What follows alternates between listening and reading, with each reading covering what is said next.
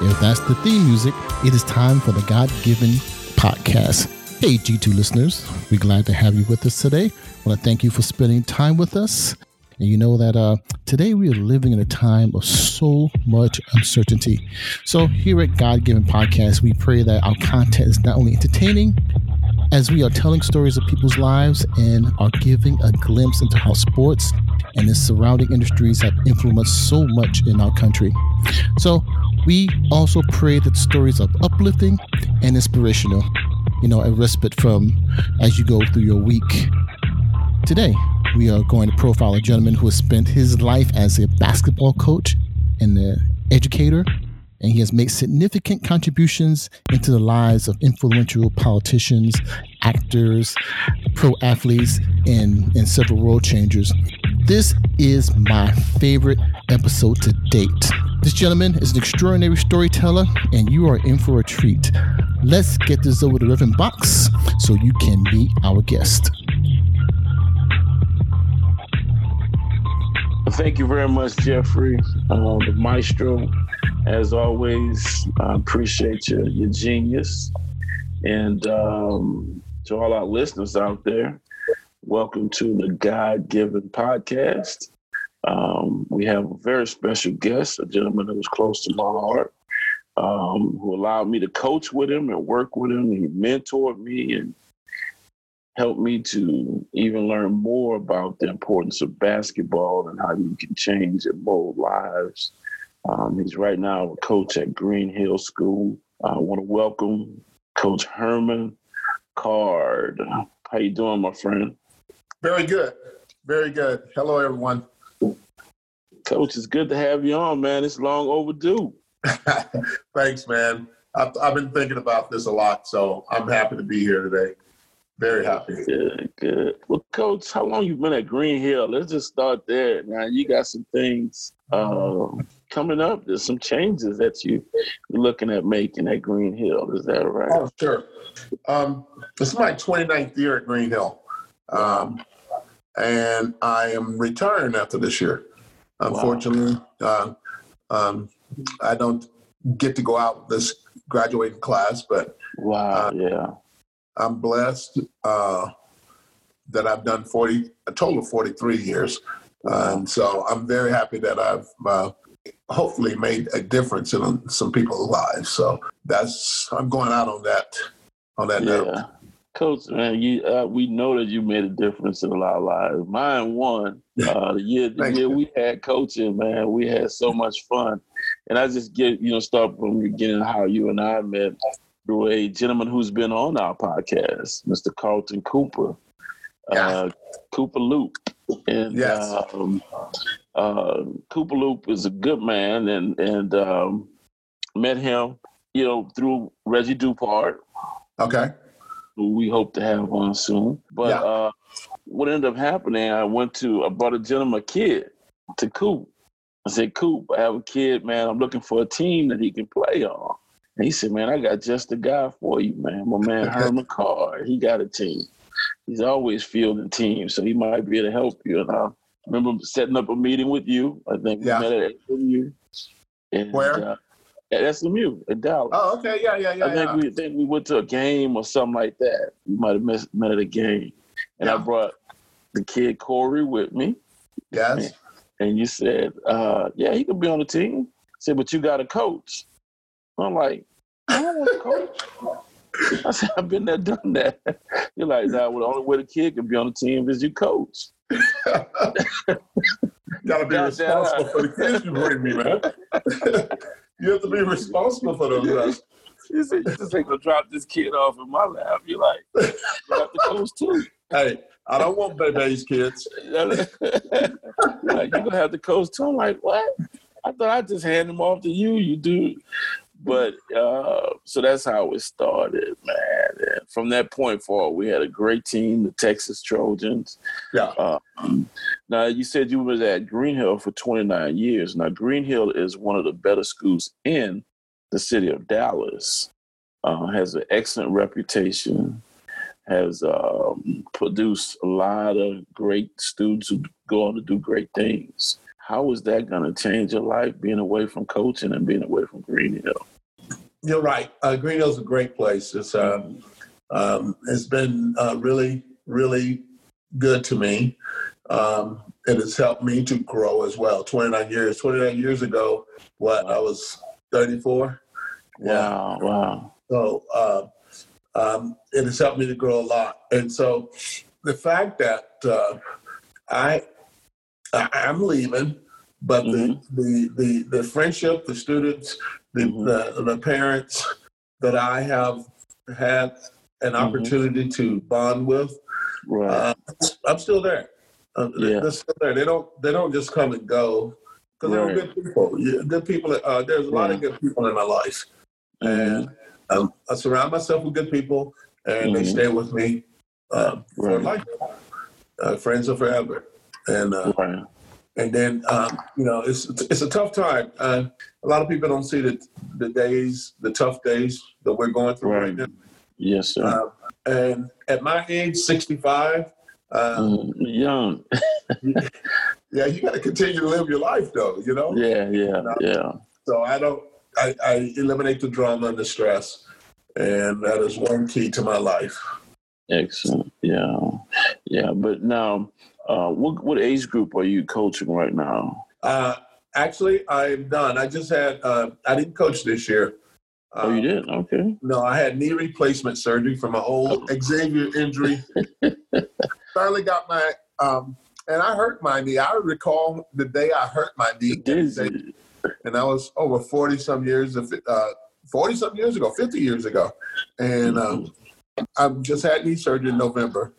Okay. And so this is 1 year that because that was in November. And you got to think, so after that, we had Thanksgiving, Christmas, and then the virus, the break. Right. So we haven't been in school very much. No one has been in school very much this year. Exactly. Less than 3 months. Yes. So that's interesting. It's never happened before for me or anyone. Yeah. So that's a unique change. Exactly. And it's a change in education, too. And, there's been 3 different styles of education. You got the old school, and somebody said, "What about the old school?" I said, "Well, they used to paddle us." Yeah. Then you went to some of that too. Remember that? Yes. Went to the very diverse education. When you were being diverse, you were being educated by people of other races and stuff instead of black. Right. And now you have the online education and where the viruses are affecting the school system. Yes. So it's been many phases of education that I'm gone through, and to other people as well. Yes. Well, when you talk about education, it brings me back, and you talk about the old school. Originally from Gadsden, Alabama? Gadsden, Alabama, 49 miles outside of Birmingham, in Chattanooga. And up in the mountain. I'm a mountain boy. I grew up in the mountains. Well, the gentleman who did the podcast before you, he's from Chattanooga. So. Oh, yeah. Yeah. Chattanooga, man, beautiful place. It is. Yeah. So all that stuff up there, man, it's golden.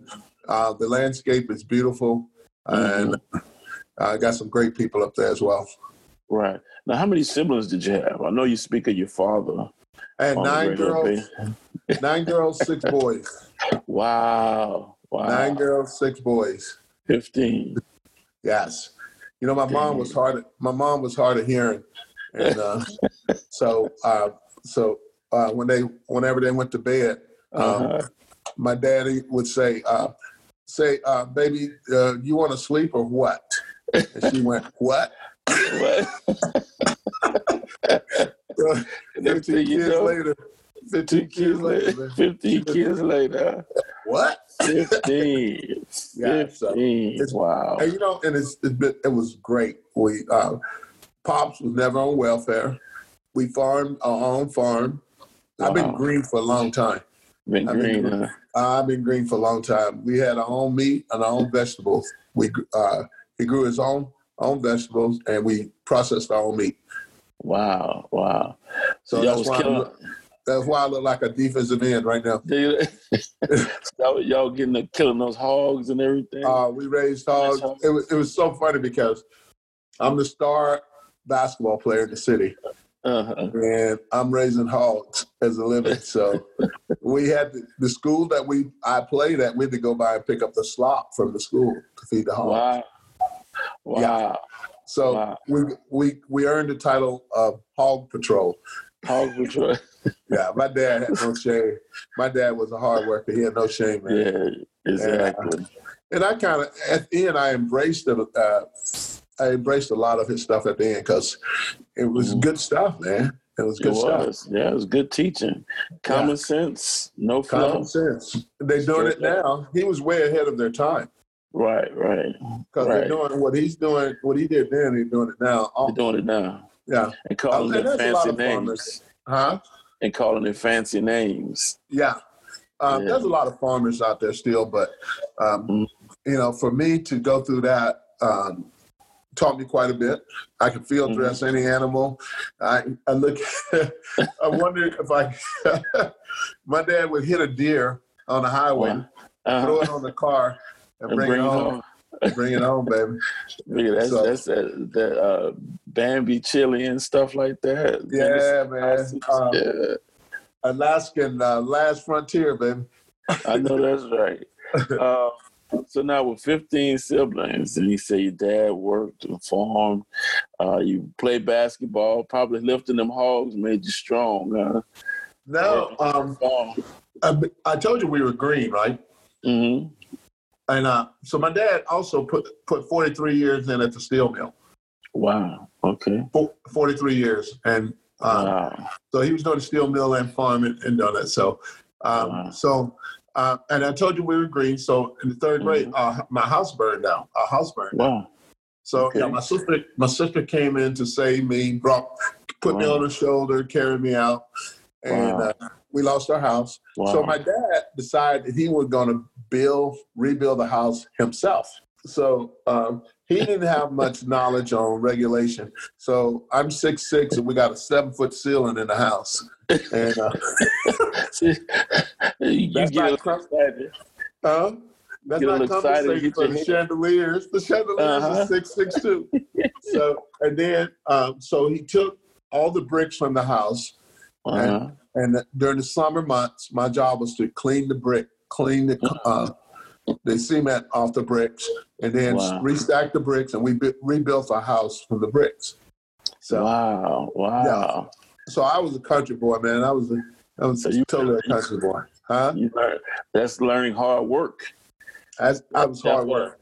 That's where your work ethic came from. So that's why, coaching basketball was almost easy because you knew what hard work was like. Mm-hmm. Yeah, you got to, whatever you do, you have to stick to it. Right. To be good at it. You can't look at it and wish or hope that you can do those things. You really got to jump in there. Right. Do it. Right. Put the work in. Yeah. You got to put the work in, and then it'll be okay. That's what I tell the boys in sports. I push you hard so that you can play hard. Right. Yeah. Now, was it Gadsden High that you played basketball at? So I reflect on this a lot. 1969.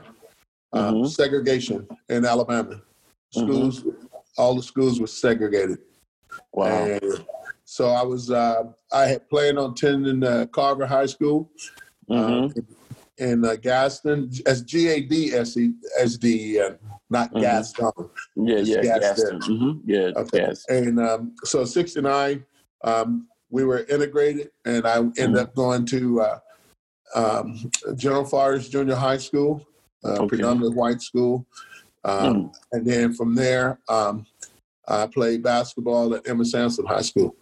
Did 3 years of basketball at Emma Sansom High School, which is no longer in existence. They consolidated all the public schools in Gaston and came up with one big one. It's a big one. Kirkpatrick came from the school. Okay. Gaston.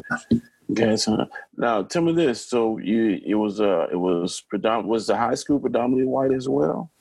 The high school was predominantly white. And then we had to fight. Oh man, the high school the high school name was Emma Sampson Rebels.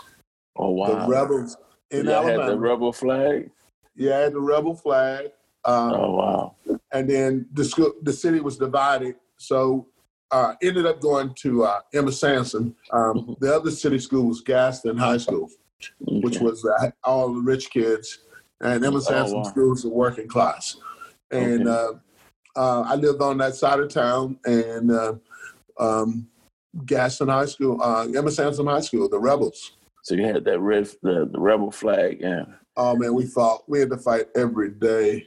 Amen. And I had some black friends, and they were pretty hard. They were pretty. They were big.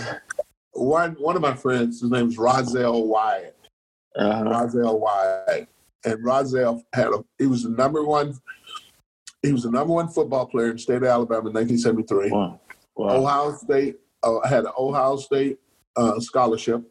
Okay. And never got a chance to go there because ended up with on drugs. I remember every day in the ninth grade, it was a fight. It was a fight.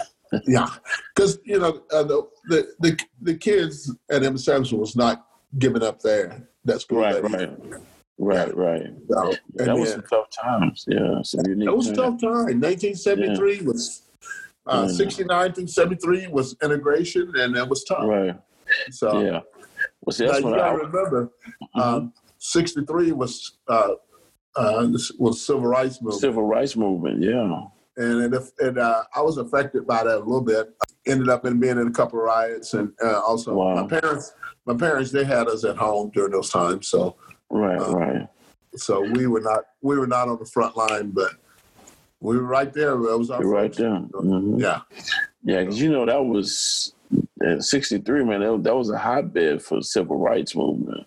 And Birmingham and Alabama, and Montgomery and Selma. Yeah. That was truly a challenge. We went through that. It was very, and then man, there was. The steel mills was in Birmingham. Birmingham had a lot of steel mills, and we had air pollution. Those days we couldn't go outside. There was a lot going on. If you think about the Vietnam War, it was busy. It was a busy time. Very dangerous. So, Coach Woody, how do you think that molded you to be the man that you are today? Because that's the one thing that I admire about you. You got friends of all colors, creeds, religions, races. You just a man of the people. So how do you think those times molded you to be what you are today? That's a good question because only thing I can think about is my mentors, man. First of all, your parents. I had both parents in my family there for me. My dad was a manly man, macho, strong, could drive a tractor, could drive anything. Then I had my coaches, who taught me skills, taught me how to run, jump, shoot hoops. And then you have people, your fans. Right. Not just the people that sit in the stands and cheer you on. I'm talking about the people. I had a couple of guys in my neighborhood who saw my potential, and then they patted me on the back. They pushed me. I remember my seventh grade coach. He came to see me play, pulled me aside. He said, "You got to be a dog. So you don't have no dog in you." I go, "What's that?" He said, "You gotta get aggressive." And so at that time, that's the year I made the basketball team. So and then funny story, seventh grade basketball. Coach said, "Coach, so Herm, if you don't get 10 rebounds, I got to cut you." Wow. And when I got 20. And then I didn't have any shoes. I had shoes, and you may remember this store, W.T. Grant. No, I don't. It was a store called W.T. Grant. I think it was in the Midwest. And they sold these tennis shoes, 2 for $5. Wow. 2 pair for $5. But I played outdoors a lot. the bottom would fall out. They were Jimmy's. So, huh? They were what we call Jimmy's or Bobo. Bobo. So they were like the jelly shoes. They were not very strong. So tryouts the next day, Monday. I go in the gym. I got my Bobos, as you call them. So, Coach, we go through practice, and Coach said, all right, we're going to run some lines. So I'm running line. So have you ever seen the cable guy? When he slides, So I get to the free throw line, I have to stop, and I slide to the line. Then I get up, and I'm doing the Fred Flintstone. I'm coming back. Coach go, come here. He go, let me see your shoes. You got Bobos. No bottom. Coach went in there and gave me a pair of Beta Bullets. Ooh, he said Beta, God. You remember Beta Bullets? I remember Beta Bullets, yeah. That's old school. From there, I went to Converse, Adidas, So that was my 7th grade year. And then the next year, they wanted me to play freshman ball, but I progressed that fast. Okay. And he wanted me to play freshman ball, and I said no. And then that's when the next year we integrated to go up to General Fars. Okay. Yeah. I was not very good. We played a lot of basketball on the playground in the project. Right. And I was not very good till I got this coach named Coach Robinson. Okay. We call him Old Man. Coach Robinson never dressed out. Dressed out. And you would never, before you stepped on his shoes, you would look at him. You would definitely, when he walked up, the first thing you saw was his shoes. Then his pants leg, then his red paddle. Wow. Kappa Alpha Psi, baby. And he had that red paddle, then he had a tie, then you saw his head. But very respectful. He was for my first coach. Okay. No, I can't say that. My first coach was a baseball. I went baseball first. Baseball, okay. And then I think I quit because I questioned the sexuality of my coaches. So my dad was this huge baseball fan. And he goes, why are you not going to play baseball? And I never told him. But I was a catcher. Yeah. I was a catcher. And then I finally grew, and I grew out of that position. Yeah. See, I love baseball too, but we didn't have a baseball team per se. Yeah. In my high school, we did. I started with football. That was my first thing. But my mom did it, so. I was too tough in football. Too tough. I had to quit because my mom didn't want me to play. Same here. Yeah. I was dirty. I was mean. I can remember pancaking this guy I never liked before and throwing dead grass in his face. He just vicious. He was vicious. So my mom was like, "Are you playing football?" I go, "No." I lied. I signed her name, and I come home dirty. I would come home dirty, and finally I gave in, and she told me to quit. I had to quit. Oh, wow. Yeah, my mother hated it too. She said it was too brutal. Did you see? There was Shannon Sharp was on TV yesterday talking about Michael Jordan. Did you see that? I see. I think I seen some with him and Skip. Yeah. I see some. Yeah. Yeah, we're talking about. It's a funny story that I can relate to. He was talking about Michael Jordan. Michael Jordan wouldn't feed. Told Horace Grant he couldn't eat a pregame meal. And Shannon Sharp went off. He went. He could never do that to me. I mean, I don't know. I don't understand. Anyway, he was saying I would fight Michael, and that happened to me in the 6th grade. Right. Yeah, the best player in the city, Ricky, was. Oh man, Ricky was good, but Ricky was also a bully. And but Ricky, he spit on me. Oh man, 6th grade. And Mr. Lipscomb brought us into the room, put us in a big circle, gave us the boxing gloves. Yeah. Gave it the block off. And I beat the snot out of Ricky. And ever since then, Ricky, we competed for the next 6 years. Wow. And he ended up going to the University of Alabama and went to Xavier. Wow. Yeah. So that was I had a nemesis like that too. Well, in the summer school, that's how you handle it. Yeah. Got into the boxing glove too. It was a good equalizer, man. Yeah, Just a good equalizer. So. Yeah, but then when I got into the ring, I thought I was Ali. So I was more style and substance, and got knocked smooth out. But you know what? I got an education in boxing. My brother-in-law took me, and I still use his technique now, man. Wow. And then I guess that same week I had to fight Ricky. So wow, so you got you prepared. I got prepared. I'm a pretty good boxer, man. Not bad. Yeah, I love boxing. That's sweet science. I love that. So now you leave high school, and then what brings you to New Orleans, Louisiana, Xavier University? I had some offers. I know a coach didn't give me the paperwork, but I had offers to Drake University.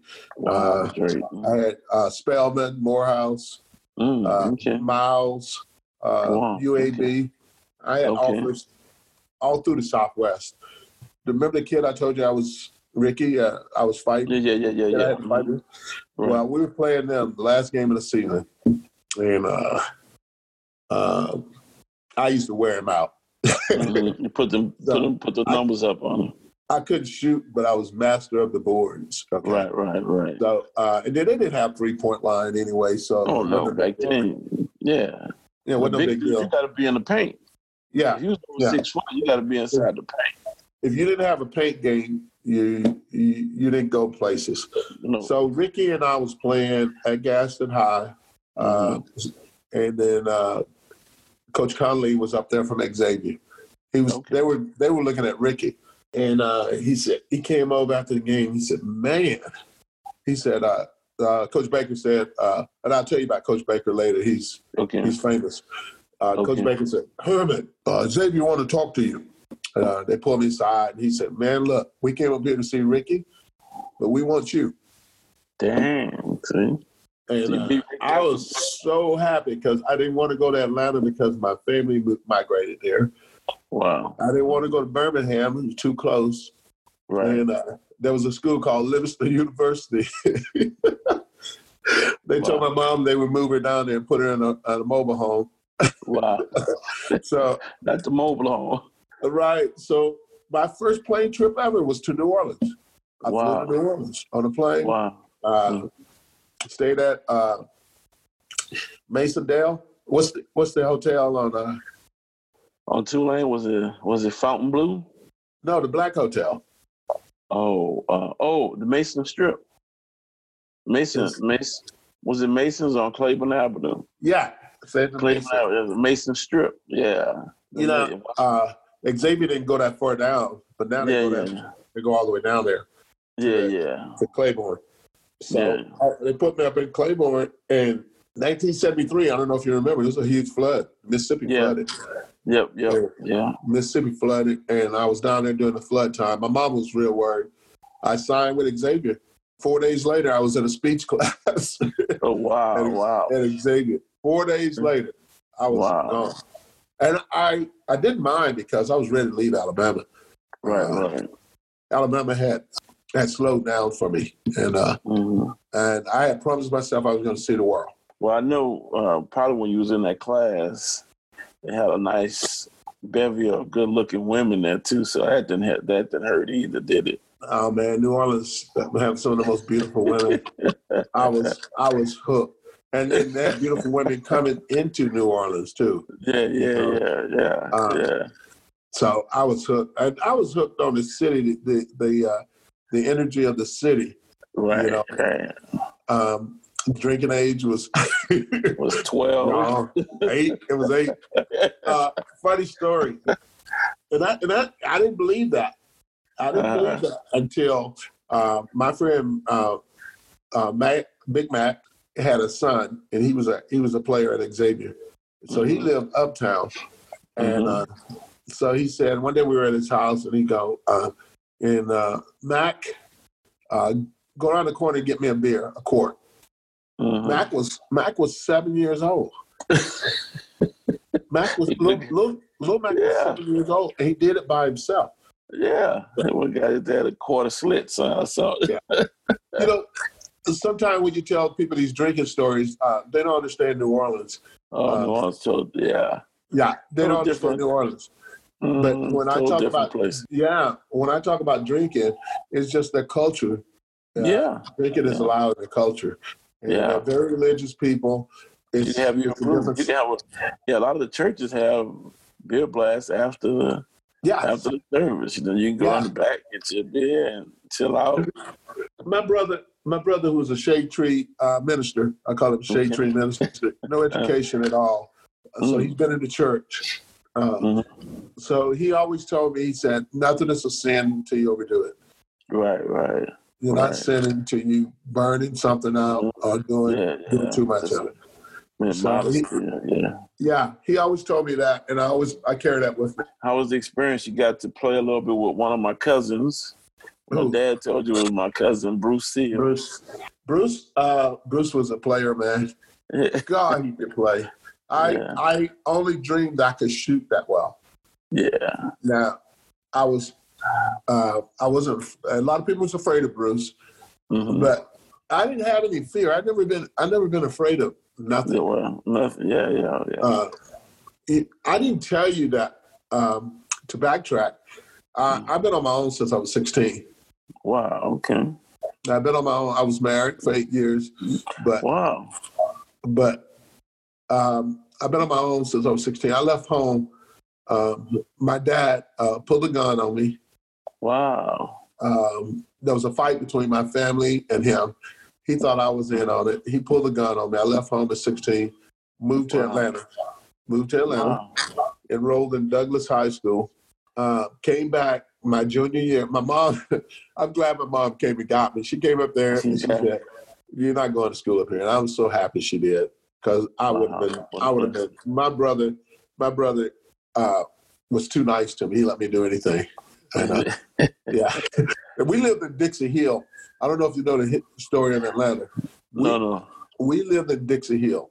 There's been one major riot in Atlanta. I think it's only one, and that was in Dixie Hill. And at that time I was in Dixie Hill.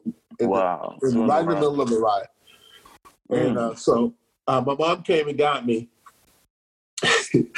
and brought me back home. And about 4 blocks from the house, I moved in with a Jehovah's Witness. So did you have to go out on Saturdays with this certain time? Actually, no. She didn't bother me about that. She knew I was Baptist. She ran a boarding house. So I'm glad I backtracked, because that's where my understanding of religions, different culture, and different religion, my respect. That's where my respect started. So I didn't bother her. She was an excellent lady, very nice. And I stayed there for 2 years. And then that's when I went to New Orleans. So that's where you begin to work on your faith and things like that. Christ, it's coming. Because, I grew up in the church. I was a Baptist. Right. I grew up in the church.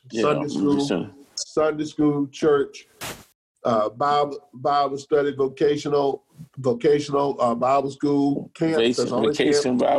Vacation Bible school. Yeah, that was great, man. And I grew up in the church.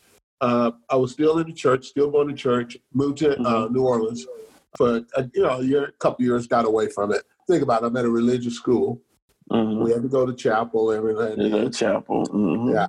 So I'm understanding now. I'm at a Catholic school. So,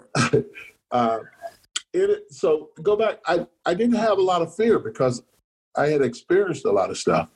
Right. I was a big kid, and I wanted to wonder a little bit. Right. Want to see life. So I wasn't afraid of Bruce, and Bruce and I are good friends. His sister, I dated his sister. Rhonda. And And Ron and I we still talk. We still talk to this day. Okay. And but then Bruce left. That left me in a very important position because I had to play the hole. I had to play post at 6'6". Wow. Now, Big Gabe, we had another guy at 6'10" that could jump out of the gym. Wow. Gabe Eaglins. But Gabe was in practice. Oh, he was All-American. He was confusing, but he had a little game shy in him. And, when the lights came on, it was tough. Yeah, it was tough for him. So that moved me into a position to play my freshman year. Okay. Was Slick Watts there, or had he gone?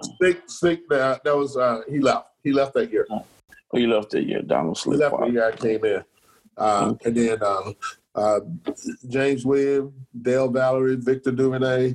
I know all of them. You know all Dale, Dale, my boy. You know I love Dale. Yeah, man. So Dale was so good to me. He was just a nice guy. Yeah, quiet spirit, very, passionate about basketball. Yeah. Could shoot the lights out.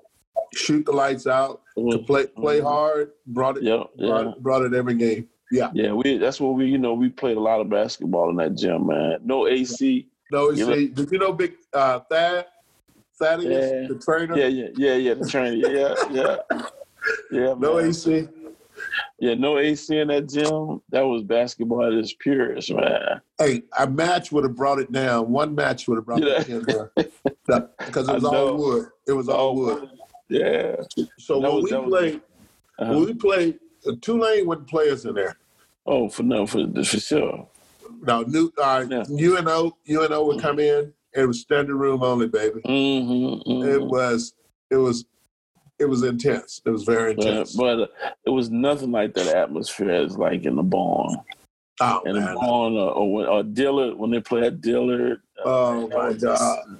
We played. Intense. And people hated coming in the barn. We beat Tulane. We beat New Orleans. We beat a lot of teams. We kept a good squad there. Yeah, and that year that I came in, man, we were loaded. We were loaded. Yeah, we had the number two player out of Baton Rouge, out of Lab. What's up? Southern Lab. Southern Lab. And he came in. He turned all the other schools down. Turned out LSU. He came in. Wow. So we were loaded. And had a good team. Excellent. Well, you do 2 years there, and you start your journey, and you end up in Dallas, Texas. Just a quarter of my journey. I left New Orleans. I probably should have stayed, but I made a decision to leave. And I don't look back on any of my decisions because you make your decision and then you got to live with them. You got to live with them. You got to live with them. So we ended up leaving. We looked for other schools to go to. There was four of us. It was a package deal, and package deal is never good for the individual. It's good for the group, but never good for the individual. Yeah. So moved up here. We were going to go to A&M, but Shelby decided he didn't want to risk, because you have to sit out during that time. You have to sit out a whole year if you transfer. Now you don't have to sit out. You can just transfer. Shelby said no. Then we looked at Midwestern. Midwestern was, it's in Wichita. Wichita Falls. Yeah. And then we decided on Dallas Baptist. And man. On that hill. Over there, it was nothing over there. It was nothing. It was black dark. We had left New Orleans. We had left Bourbon Street for West Oak Cliff. The Potter House wasn't over there. Culture shock, huh? Oh my God! So we sitting in the dorm one day, and we got a couple beers, and they ratted us out. Oh God! On that Baptist campus, because you could go there. Now, not just Baptist, Southern Baptist. Southern Baptist, yep, true that. Southern Baptist, not missionary Baptist. Yeah. So no dancing, no drinking, no smoking. we walk outside one evening, and there's this thundering sound of music. Uh-huh. The Bishop College band is marching, and you can hear them down all the way down Keast. And so there was one black girl over there, and we befriended her because she didn't have any friends. So she had a car. We got in her car, and we drove over to Bishop College. Was just in heaven because we haven't seen black people in a while, you know. Since we love Xavier, huh? Yeah. So we get over there, and the coach he runs us down, and recruits us right there on the spot to come over to his place. We go over. We go over there, and we enroll, and so we got a squad. We got another hell of a squad we don't put together. Mm-hmm. But that's hard to manage when you get kids coming in from everywhere, and you got to follow the rules of the conference rules. Mm-hmm. Yeah. So I played 1 year there, and then I was tired of school. I wanted to get out of school. I kind of figured I had tried out for the pros in New Orleans with the Jazz. Okay. Mm-hmm. Yeah, and then I couldn't shoot, but I was a hard guy on the boards. I mean, nobody played hard on it. Nobody could out rebound me. So there you go. So and then so I played 1 year, and then decided to get a job. Meanwhile, I finished my physical education degree. Okay. And then I started at Bishop.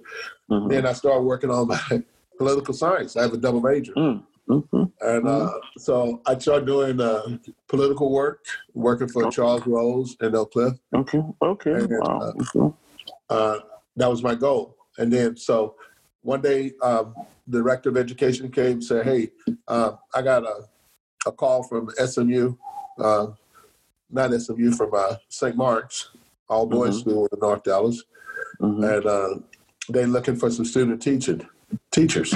Okay, now we got to go back to that religious thing. I'm now at an all black Baptist school. Okay, Bishop College, You went from Catholic to Baptist. Southern Baptist to the all black Catholic school, Baptist school.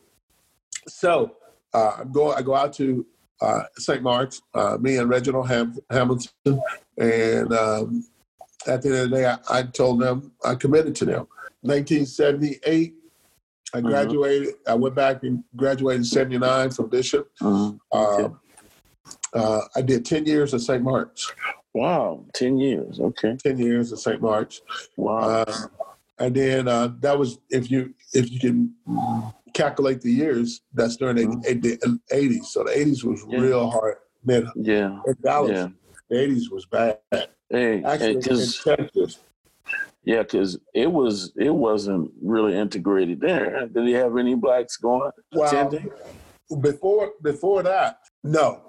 I was the first black coach there. Wow. Contracted black coach. They had another guy there named Terry Gibson. Good guy. Okay. But he was, I think he was more part-time. I don't think he was full-time. And so I did my student teaching. They asked me to stay on. My first year, 8 Gs. Wow. I flipped 8 Gs, baby. 8 Gs, you thought you was like, I done made it. Look, Ma, I done made it. Man, I had a efficiency apartment. I slept on a couch bed. The bars in my back. It was full of roaches. It's like I would not. If I see a roach, I'm running. Yeah. And that was in Oak Lawn. Wow. Oak Lawn. Oak Lawn was a red light district at that time. Yeah. The Cedar Springs and all that. Yeah, it was red light. I remember. So during that time, I met my wife, and so one of the guys at St. Mark's said, "You need to get married." And I go, "I'm good." You need to get married. He said, "I got the girl." He eventually found a girl for me, and we moved from Oak Lawn to Duncanville. Okay. Wow. That's nothing was out there then. Nothing out there. They were building the lake. Wow. if I had to do it again, I would stay where I was, more centralized. Right. So I'm the only black teacher there. Wow. Throughout the whole school, the only black teacher and coach. Yeah. And man, I got for students, I got Luke Wilson, Owen Wilson, the actors. Clark Hunt, man, the Crows, all those people are there. Wow. Trammell Crow and those kids, yeah. Yeah. So the first day I walk up, I catch a bus up Preston Road. Uh-huh. All right. And I got my tourist socks on. Oh, yeah. The high sock with the two stripes. I got on some shorts. Coaching shorts. No, man. No, gym shorts. Gym shorts? And they all matching. God. And I walk up, and so this one family, the Newhoff family, they on the meeting. So I walk up, and it's a limousine pull up. A limo pull up, and right in front of the library, and 7 blonde kids get out of the car. Wow. 7 blonde kids. And it was a Newhoff family, and they were all friends of mine. So that was my start. That was it. Wow. 1978. Wow. Yeah. And so it was Clark Hunt, and then for those who don't know, he's now the CEO of the Kansas City Chiefs, correct? Owner and chief, yeah. Okay. Just won the Super Bowl. Just won the Super Bowl right here out of Dallas. Lamar Hunt's son, right? Yeah. Yeah. So all those guys were there. It was just loaded. God, I could go on and on with names. And a lot of those guys are still in my life right now. They're still in my life. And, I'm not egotistical, but, when you show up and you say the right things, do the right thing, listen. Yeah. You catch people's attention. You get people's attention. And they were always, there was a lot of respect. Yeah. I know that. I remember one day we were in a car together after practice or something.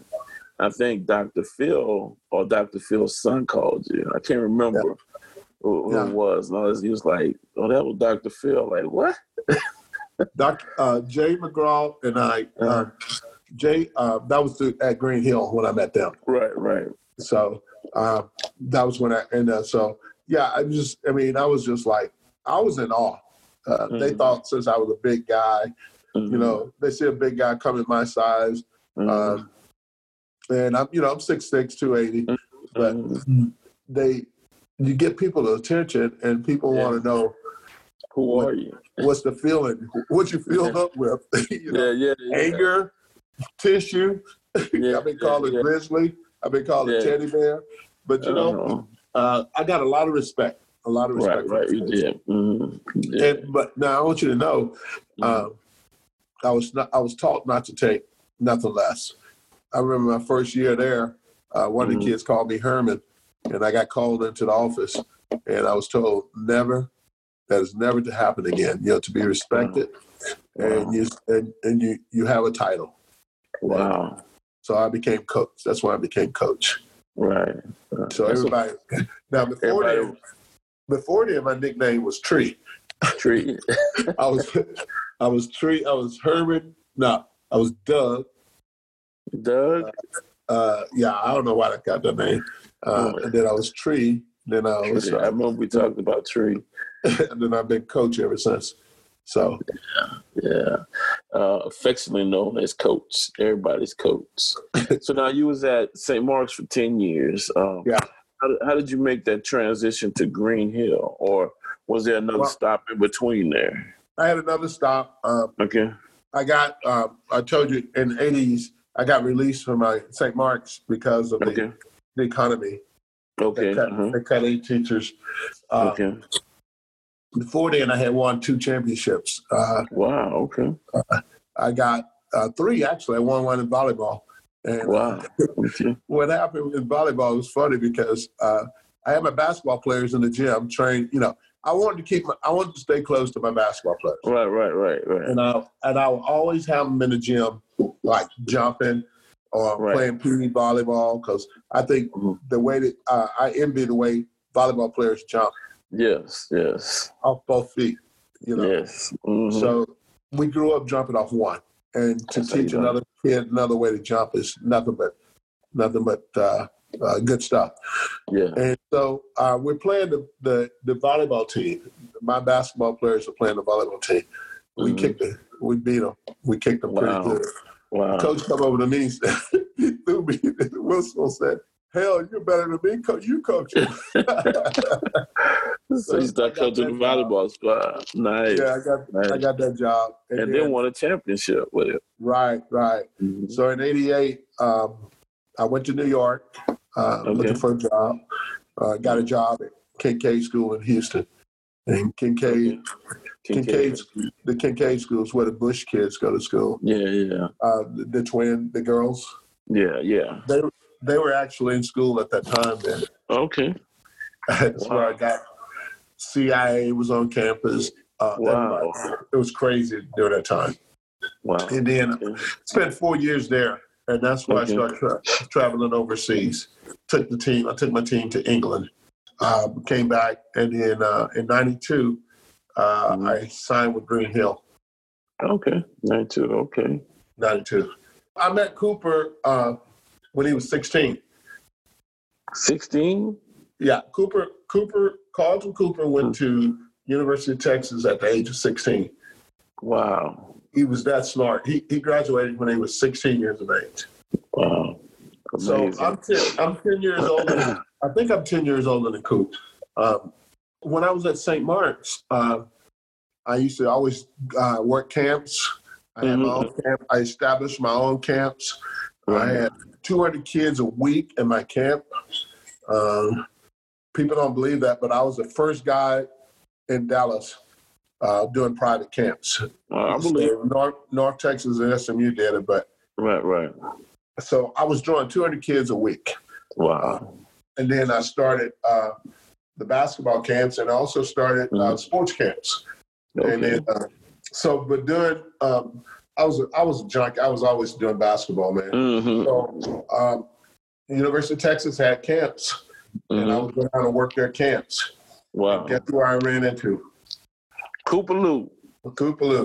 Crazy man. Well, it was crazy because we were dating the same, not the same girlfriend, but the same friends who was girlfriends. Oh, wow. And didn't even know it until I walk in on my girlfriend's house and Coop on the floor sleeping. So ever since then, we've been fine. Up until he spent 15 years in New Zealand. It's funny because he spent 15 years over there trying to get me to come over there. Right. He comes back to the States. I start traveling to New Zealand. So after he gets back. Yeah, after he gets back. So we were real close. I would tell you, the maddest I ever been at Coop, 1992, I come back. And he said, "Herman, do you want to travel to Amsterdam, to other places?" And I go, "Yeah." He said, "Well, you got to coach a team." So, I said, I set it up when we practice at my place. So we get in there, and it's all tight. We got like 4 teams in there. Okay. 4 teams. We're going to take these boys to Amsterdam, okay? Wow. Mm-hmm. So I look at my team. I got one black kid that's like 6'4". All the white kids are 5'8". I look at Cooper's team is dunking. You got 6'9". Yeah, I'm going like, Coop. I go, Coop, come here, man. I said, this is not fair. He go, yeah, this is where it is. This is where it is, Herb. So one of the moms come in, and one of the black moms come in, and she go, Coach, I don't think this is right. My son should be with you. He's over there with Coop. Coop that stole all the good players. He just stacked the deck. I got 2 twin kids from Wichita, from Quantum, Texas. Quantum, Texas is up there going to Amarillo. It's a farm town. And, wow. And the granddad had driven him all the way down here. Wow. And he had overhauls on. So, I go, Coop, this ain't right, man. So we said, get the paperwork out.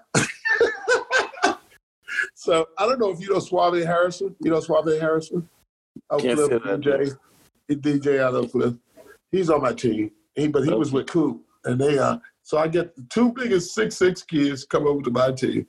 And then we take off to Amsterdam. Nice. Yeah. So nice. Before I did that for 15 years. Okay. Travel all over the world. Travel all over the world, right? All over the world, everywhere. Huh?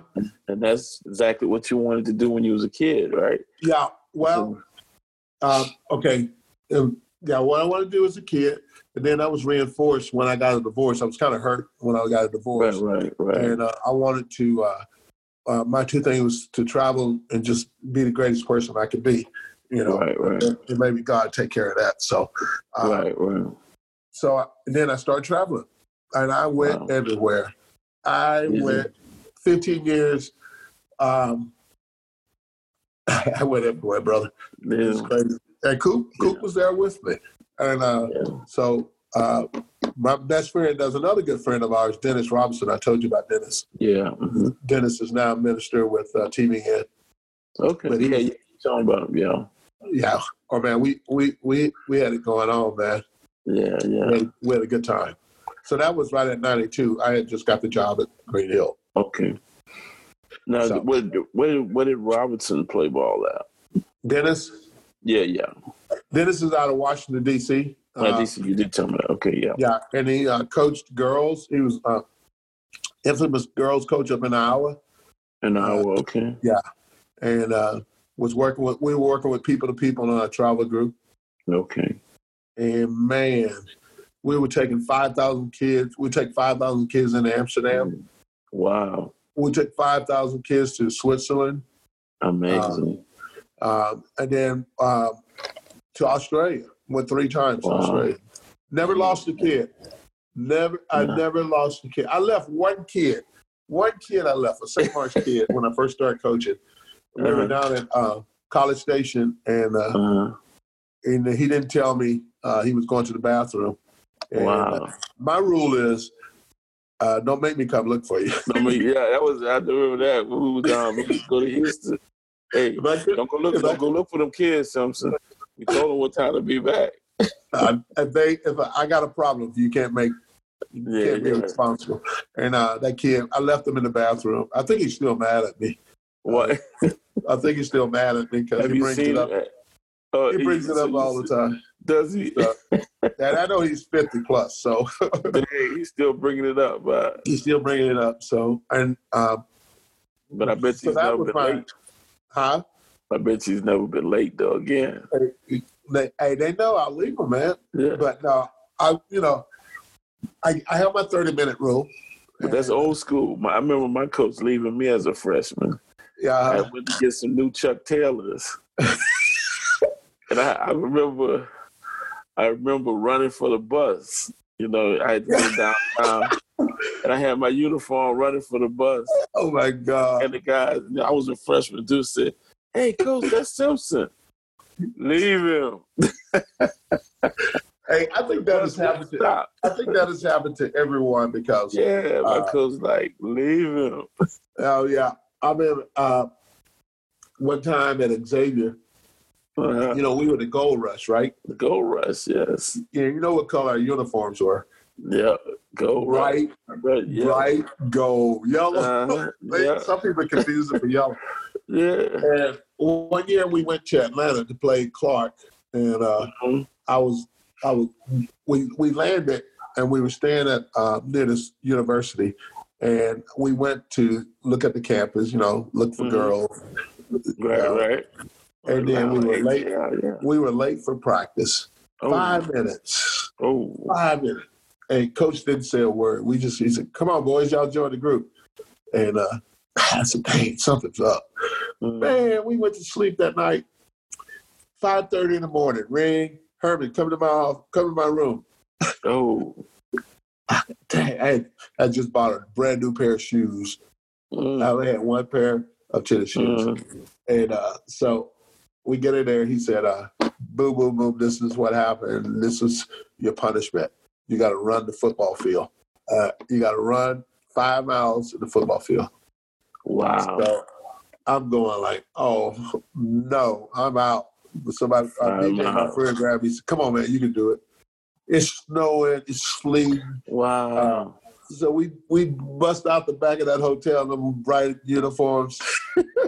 We woke up all the winos. Wow. They're like, what these boys doing? What is going on, man? It was like, so we did it, made it. That was a big fight, that game. My family against the crowd, Atlanta crowd. And but that story about the uniforms. And also, we were the first, the dome was built. The Superdome was built. 77, yeah. 77. Yeah. No, 1 year early. 72. No, they started 72. I think it was 75 that they finished the dome. Yeah, probably 75. I remember because the Jazz was still there. Because I remember going to the Jazz game or two there in the dome. Yeah. And then when Aaron James. Well, they played at the convention center unless it was a big game. And then when the dome was built, they started playing. And cause we used to sneak in the convention center to go to see Pistol Pete, baby. Yeah, oh man, I love Pistol Pete, man. Pistol Pete. So yeah. And then so Kincaid. Now you come back to North Texas. What brings you to Green Hill? What drives that mission? Okay, before I went to Kincaid, I interviewed at Green Hill for the coaching job. There was a little misunderstanding that, and I at that time, that very time, I was getting a divorce. Okay. So it was 1988 that I left and went to Kincaid. Then spent 4 years there. Then 92, I come back and I get the job. The Coach Hall, Dick Halls, is you met Coach Hall. He was my boss at the time. Yeah. And he played soccer for the Tornadoes. His claim to fame was he had to guard Pelé. Pelé, wow. Yeah. He had to guard Pelé when they played Pelé. And, wow. So, he called me often. Come on back. I need you up here. And then I had a couple of students, the Sandler boys. Jared is a announcer for the baseball team, the Texas Rangers baseball team. Darren is the basketball coach at Green Hill, the girls basketball coach, and Jason is in the business world. And they were from South Africa. We bonded. Okay, when I went to Xavier, there was almost no religion there. Yeah. So they didn't associate with a religion. Right. Come back to Green Hill, huge Jewish population, and actually St. Mark's had Jewish population too. So another religion I'm studying, and then I come back. Those players and Coach Hall, they called me off and come back to Dallas, come back to Green Hill. We want you. 4 years later, I took that offer and I came back. And been there ever since. 29 years, baby. 29 years. Wow. 29 years. Amazing. Saw the chemistry, a lot of people. And I imagine you've seen a lot of change as well. The diversity grew on the campus. The campus, the Green Hill has always been diverse. Has it? Okay. That was one of the mission statements that they would they would be diverse and practice diversity. And so when I get there, one of my students is Eric Johnson. Okay. The mayor. Okay. Mayor of Dallas. Eric Johnson is I'm advising Eric Johnson. Man. Wow. I was like, didn't know it at the time, but I knew he had it in him. But very, very sharp. He's the same person now that he was then. Same person, the exact same person. Look the same, act the same. Alexa Clark was one of my students. And she is? Dr. Clark is a black doctor here, infamous black doctor here, been around here for a long time with Dr. Lundy and that group. And so now I also had his son, Stephen, who was the one, I think he's the only black plastic surgeon in North Texas. And that's hard to say because there's a lot of people, but I know he's one of the few. So he does. So Stephen, those guys were in my group when I inherited those type of people when I came back to Green. Right. So I got all these good kids, but the quality was there. I got all the. So in that graduating class, I think with 13 black kids, my 92. Wow. So and that's just in the high school. That was only in the high school.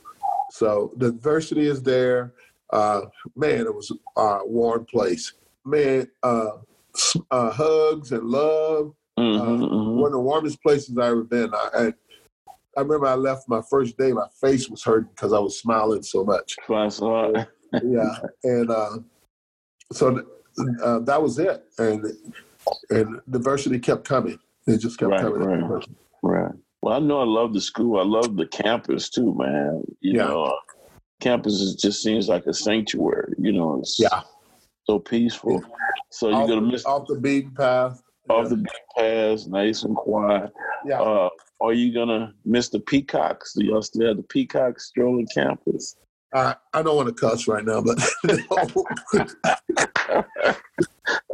when you talk about poop everywhere, man, and they they're not afraid. Huh? All by the gym. Oh, I got peacock stories, man. One day they left and went to McDonald's. Wow, did they? Yeah, because you can smell McDonald's from there. Yeah. And so the security had to go over there and gather them and put them in the car and bring them back. Wow. Yeah, but they're territorial, huh? Yeah, I remember the first time I seen them. I'm like, Coach, what is this? I got peacocks on here. Yeah, it is our resident peacocks on campus. I was like, wow, okay. Oh, man. And they were not friendly either. No, they won't get out your way. But before then, we had jackrabbits on that campus. And I'm talking about jackrabbits who was sizable. Yeah, tall ears and stuff. But they my first year there, I saw a guy release a falcon, a hawk, a red-tailed hawk. Oh, done. That's it for the. They nested there. They're in the lights, and those hawks feast on the pigeon. Yes, indeed. The squirrels, the rabbits. So one day this kid come on campus. He said, "Man, this is a regular zoo over here." Yeah. We've had the animals over there, and that just show you how fast Dallas has grown, though. Right. Yeah. So. Yeah, I remember that because I didn't. When I first moved to Dallas, I remember going to a couple of games at Lowe's Fieldhouse, right? Yes. Up the street. Didn't know Green Hill was really the quality of it until we started coaching together. And I tell you what, kids make a difference, though. They have made a difference in that school. Right. Listeners, I can't begin to tell you how much more we have for you. We are only scratching the surface. Please listen to part 2 of this interview. We released it along with part 1, and you can listen to it wherever you listen to podcasts. I would like to leave you with this. I'm recording this on Father's Day, and I would be remiss not to salute all of the fathers who are God-fearing, nurturing, mentoring, playing, praying, disciplining, and loving those who will be responsible for shaping this country and world. Thank you, dads, for your sacrifices and representing the Heavenly Father in your households. So on behalf of Ribbon Box, this is the Maestro Jeffrey McLeod saying good night, and we'll see you next week.